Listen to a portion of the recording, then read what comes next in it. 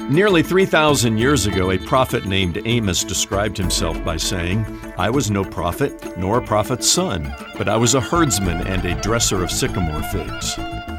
One of 12 minor prophets in the Old Testament, Amos was not a product of the professional schools that trained prophets, nor was he born into a family of priests like Jeremiah and Ezekiel. Ministry was not the family business.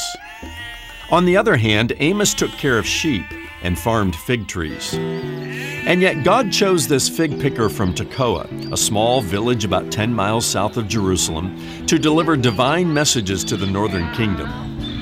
So be encouraged. God loves to choose ordinary people to do extraordinary things. I'm Ron Jones, and this is Something Good.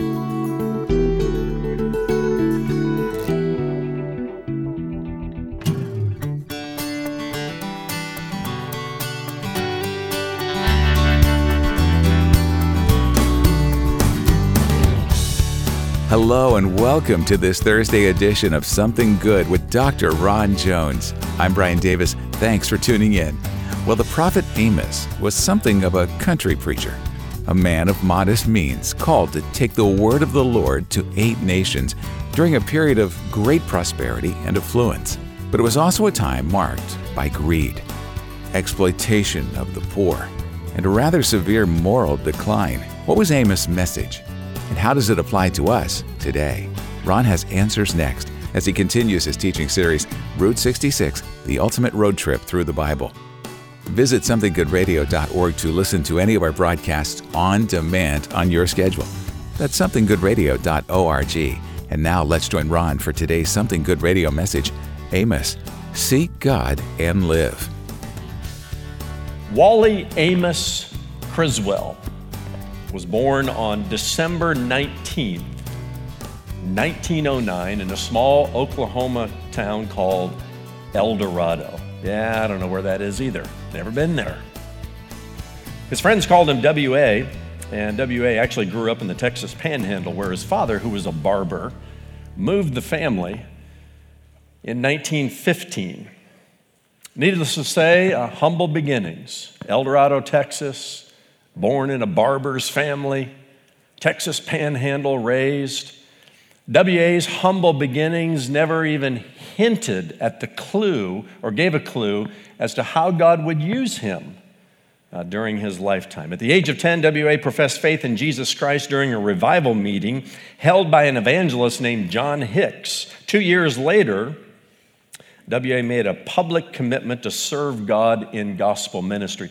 Now, as a young lad, as he was growing up in high school, he was quite a debater. He was on the debate team. And some of his mentors came and said, W.A., you need to consider a career in law. You need to go to law school. But the call of God was so strong in his heart that he chose ministry. During his college, graduate, and postgraduate studies, W.A. served churches in out-of-the-way Texas towns like, haven't heard of these either, Marlow, White Mound, Pecan Grove. Anybody? I lived in Texas for 20 years and married a Texas girl. Never heard of these places. Never heard of these places.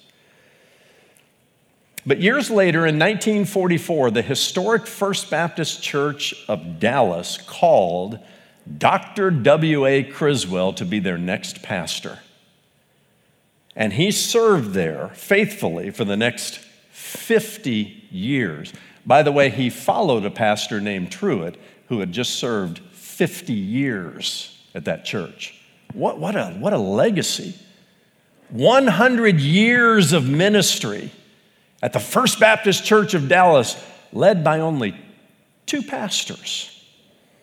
During W.A. Criswell's ministry there, he preached more than 4,000 expository sermons. He was twice elected president of the Southern Baptist Convention. He founded a college and wrote 54 books. That's pretty good for a little boy from El Dorado, Oklahoma, right?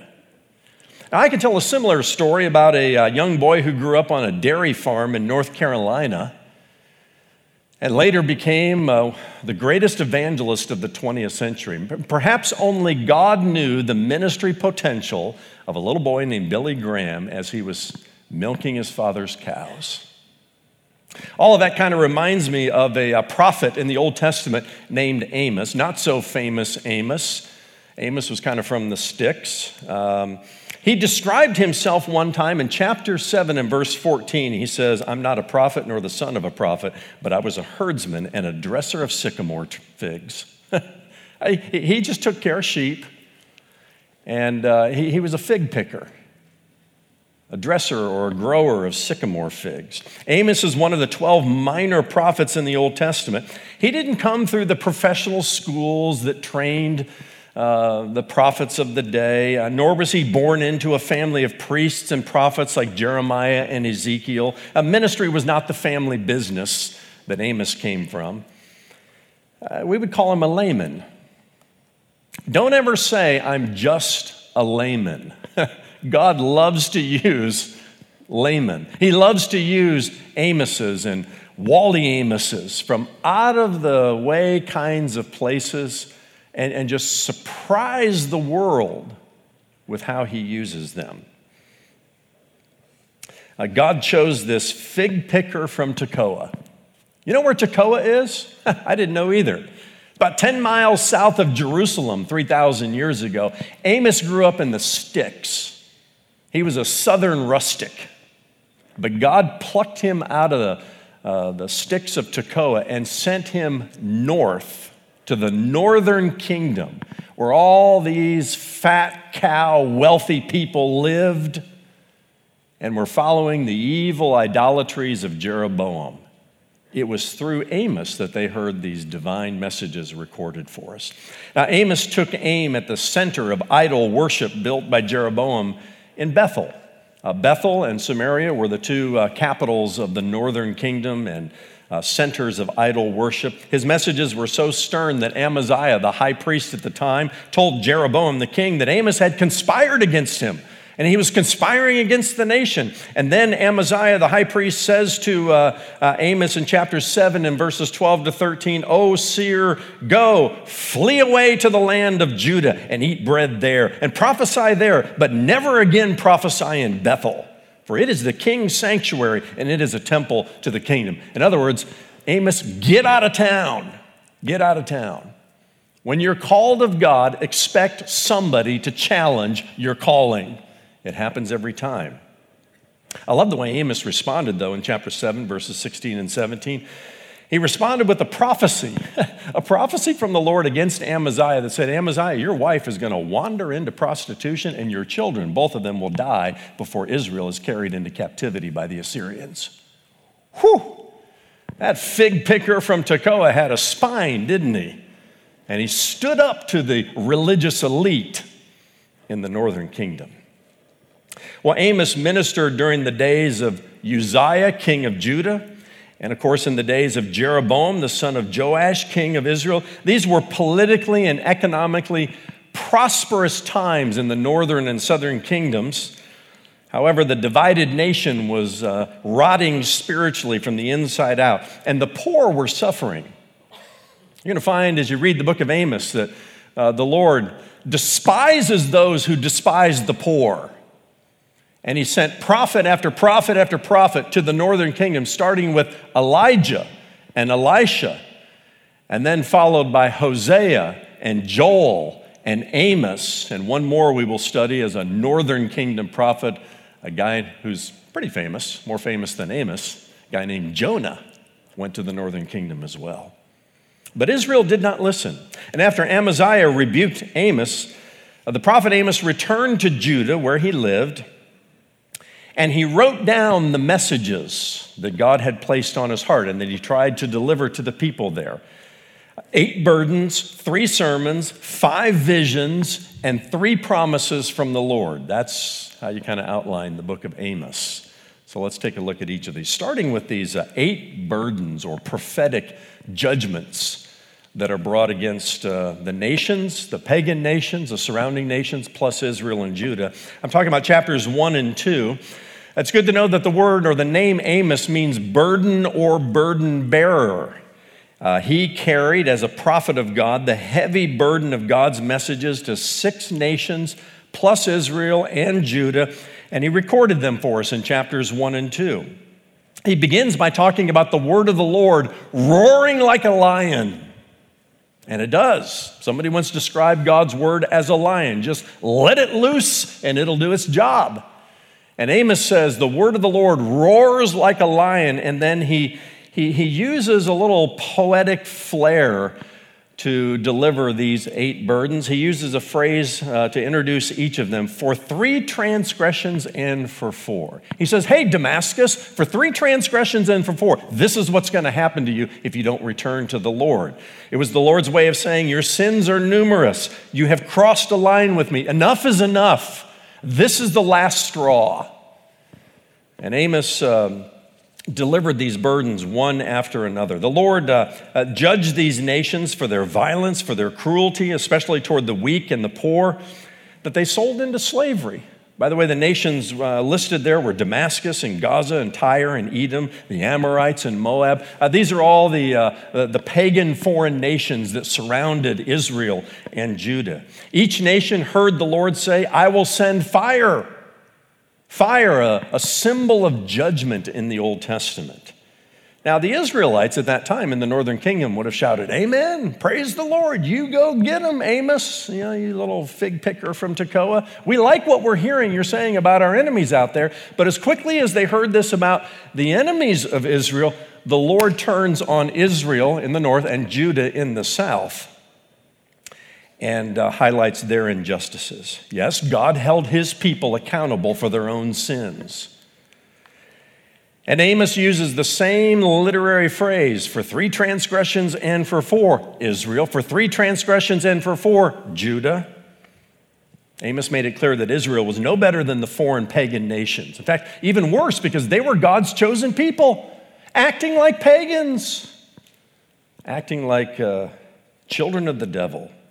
Well, Judah, the southern kingdom, had rejected God's laws and did not keep his holy statutes, and Amos delivered a much longer pronouncement against Israel, against the northern kingdom. And the list of grievances included social injustices, sexual immorality, idolatry. Specifically, it says, they sold the righteous for silver and the needy for a pair of sandals. They trampled the head of the poor. They profaned the Lord's name through gross sexual behavior. God was grieved when his own people cared little for the poor and profaned his holy name. And through the use of this poetic phrase, for 3 transgressions and for 4, we might say poetic justice always belongs to the Lord. It always belongs to him.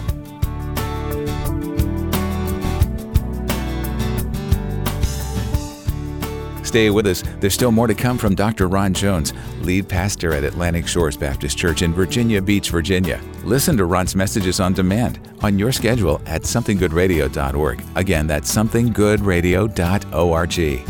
When you stop by, be sure to check out Starting Point, a disciple's first steps, a free online discipleship coaching experience that was created by Dr. Ron Jones. Look for Something Good courses when you visit our new streaming platform at somethinggoodradio.org. That's Starting Point, a disciple's first steps, where you'll discover what it means to be a disciple and learn how to train others to be true followers of Christ. Through the prophet Amos, God had some stern words for Israel's enemies, but he also had plenty to say to the 2 divided kingdoms of Israel itself. Here's Ron with the second half of today's message, Amos, Seek God and Live. Well, we move from the 8 burdens then to 3 sermons that Amos delivers in chapters 3 through 6. And he delivered these sermons to Israel, each beginning with the phrase, hear this word. We go from 3 transgressions even to 4 to hear this word, hear this word, hear this word. It reminds me of the time that Jesus says in the Gospels, do you have ears to hear? Ears to hear what the Lord is saying. Or it reminds me of Romans 10 and verse 17 that says, faith comes by hearing, and hearing by the word of God. Or it reminds me of the trucker on the highway who says to his fellow trucker, you got your ears on? Do truckers still use CBs? I'm not sure. Maybe that's an old illustration. Or how about the wife that says to her husband, are you listening to me? Okay. Hear this word. Let's hear the word of the ancient prophet 3,000 years ago that's more relevant or as relevant today as it was in Amos's time. The first sermon recorded in chapter 3 is a general pronouncement against Israel for her sins. And in case God's people had any doubts that the Lord would punish her sin, I love this. Amos records 7 sarcastic questions at the beginning of chapter 3. Anybody here kind of got a sarcastic side to them, you know? Somebody asks you a question and you give a sarcastic response as if to say, no duh, right? That's sarcasm. Sarcasm can be a fun thing. I like to be sarcastic once in a while. I can take your sarcasm, give it right back to you a little bit. Well, the Lord gets sarcastic with his people through his prophet. For example, do 2 walk together unless they have agreed to meet? Is a trumpet blown in a city and the people are not afraid? It would be like us saying, do birds have feathers? Do bees buzz? Of course the Lord will hold you accountable for your sins if you do not repent. That's the point of the sarcasm. Amos begins the second sermon in chapter 4 with words that were probably not well received by the people. Remember, he's kind of a southern hick from Tekoa, and he's come to the north, to these wealthy, prosperous, sophisticated people. And his scathing sarcasm continued when he called the wealthy women of Samaria, are you ready for this? Cows of Bashan. He basically called them fat cows. Can you believe it? I mean, this is the prophet of God. He called them that because they oppressed the poor and they crushed the needy. And he said, you're only concerned about whether your husband will bring you something to drink, you fat cows, you. That's win friends and influence people with messages like that, right? His insults landed like a Don Rickles insult in their hearts, right? He warns them of the coming day when the Lord will carry them away with fish hooks. What an image that is. The Lord goes on to review all the times he tried to persuade ancient Israel to return to him. For example, get this in chapter 4 and verse 7. He says, I also withheld the rain from you when there were yet 3 months to harvest. Now keep in mind, this is an agricultural economy. Rain matters, especially when you're 3 months away from harvest. And through Amos, the Lord says, I was trying to get your attention. I stopped the rain. Actually, it rained over here a little bit and then over here a little bit, and I saw you running around like roaches, looking for some water just for yourself, let alone your crops. And you got to say, does God do such things? Does he hurt their agricultural economy to get them to repent? Will God mess with my personal economy just to get my attention? Good question. Here's my response. Do birds have feathers? Do bees buzz? You bet he will. He'll go to great lengths to try to get our attention. All in all, the Lord recalls 5 specific times the people, quote, did not return to me. What a phrase there. They did not return to me. Even after I withheld the rain and upset their agricultural economy, they did not return to me. Even after he laid heavy burdens on them like drought, food scarcity, pestilence. We call them viruses today. Is it possible the Lord would use a virus to get the attention of our nation, let alone the world? Does he do things like that? What about an attack on our nation, like September 11th, 2001? Does God allow something like that to wake us up from our spiritual lethargy? I remember during that time, shortly after 9/11, the day that we commemorated the 20th anniversary yesterday, we came together as a nation. We came across political lines. We were never more unified. Never were there more of us back in our churches seeking God. But it was short-lived.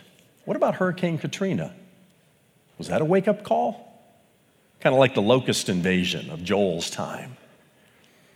I pray the Lord never says to us, after all I did to get your attention, you did not return to me. Remember, he's a patient, long-suffering God, desiring to bless us far more than to bring judgment. But there are consequences built into the economy of the world and the universe if we don't seek him. The third sermon in chapters 5 and 6 highlights more sins of the ancient house of Israel. It begins with a funeral lament, and it predicts Israel will fall and only 10% of the people will survive. That's a 90% casualty rate. A prophecy in Scripture. That's a tough one.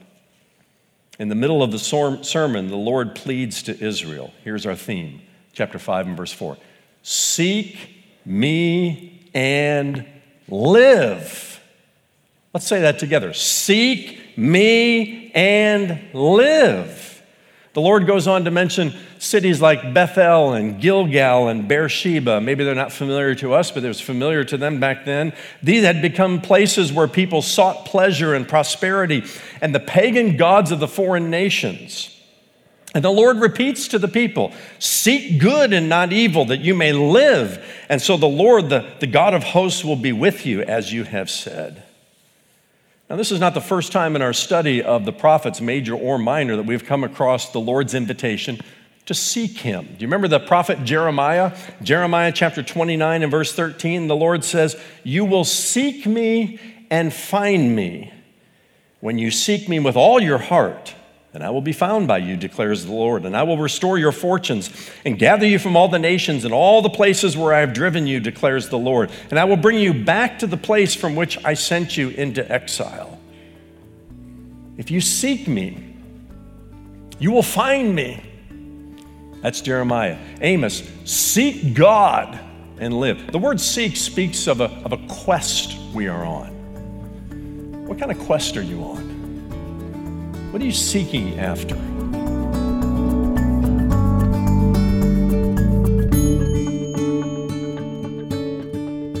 Where are you today? Is it a time of poverty or a time of prosperity? Whatever the case, be encouraged to live the way the Lord has asked you to live. There is no better place, no more joyful of a place than to live in obedience to the way and the will of the Lord. You're listening to Something Good Radio. Today's message, Amos, Seek God and Live, along with all of Ron's messages, can be heard on demand on your schedule at somethinggoodradio.org. Check out the Something Good digital library with more than 500 hours of Bible teaching from Dr. Ron Jones that'll help you in your journey with Jesus. Again, that's somethinggoodradio.org. Need prayer today? Stop by the new somethinggoodradio.org and share your request with us. Click on Explore and then scroll down to the How Can We Pray For You option. That's somethinggoodradio.org. We also want to say thank you because your prayers and financial support make it possible for Ron to share the gospel of Jesus Christ. Your donations do make a difference. And when you give a gift this month, Ron will say thank you by sending you a new resource that goes right along with this current series, Route 66, The Ultimate Road Trip Through the Bible. It's Ron's ebook based on the 12 minor prophets of the Old Testament, covering the books of Hosea through Malachi. Request this digital download when you make a gift to Something Good Radio. Donate online at somethinggoodradio.org or mail your gift to P.O. Box 6245, Virginia Beach, Virginia, 23456, and you can call our offices at 757-276-1099. We sing, God bless America, but are we really that blessable? Come on now, let's be honest. Pray for America. Pray that God doesn't lower the boom on America. We certainly deserve it for a whole host of reasons and a whole list of abominations and the way we've profaned God's word. We deserve God's judgment more than we deserve his blessing. Pray for America. If God used the prayer of a fig picker from Tekoa to avert the disaster of locusts and fire, he can use your prayers and my prayers as well. That's next time when Dr. Ron Jones shares part 2 of his message, Amos, Seek God and Live. Join us then for Something Good. Now for Ron and the entire team here at Something Good Radio. I'm Brian Davis saying so long and thanks for listening.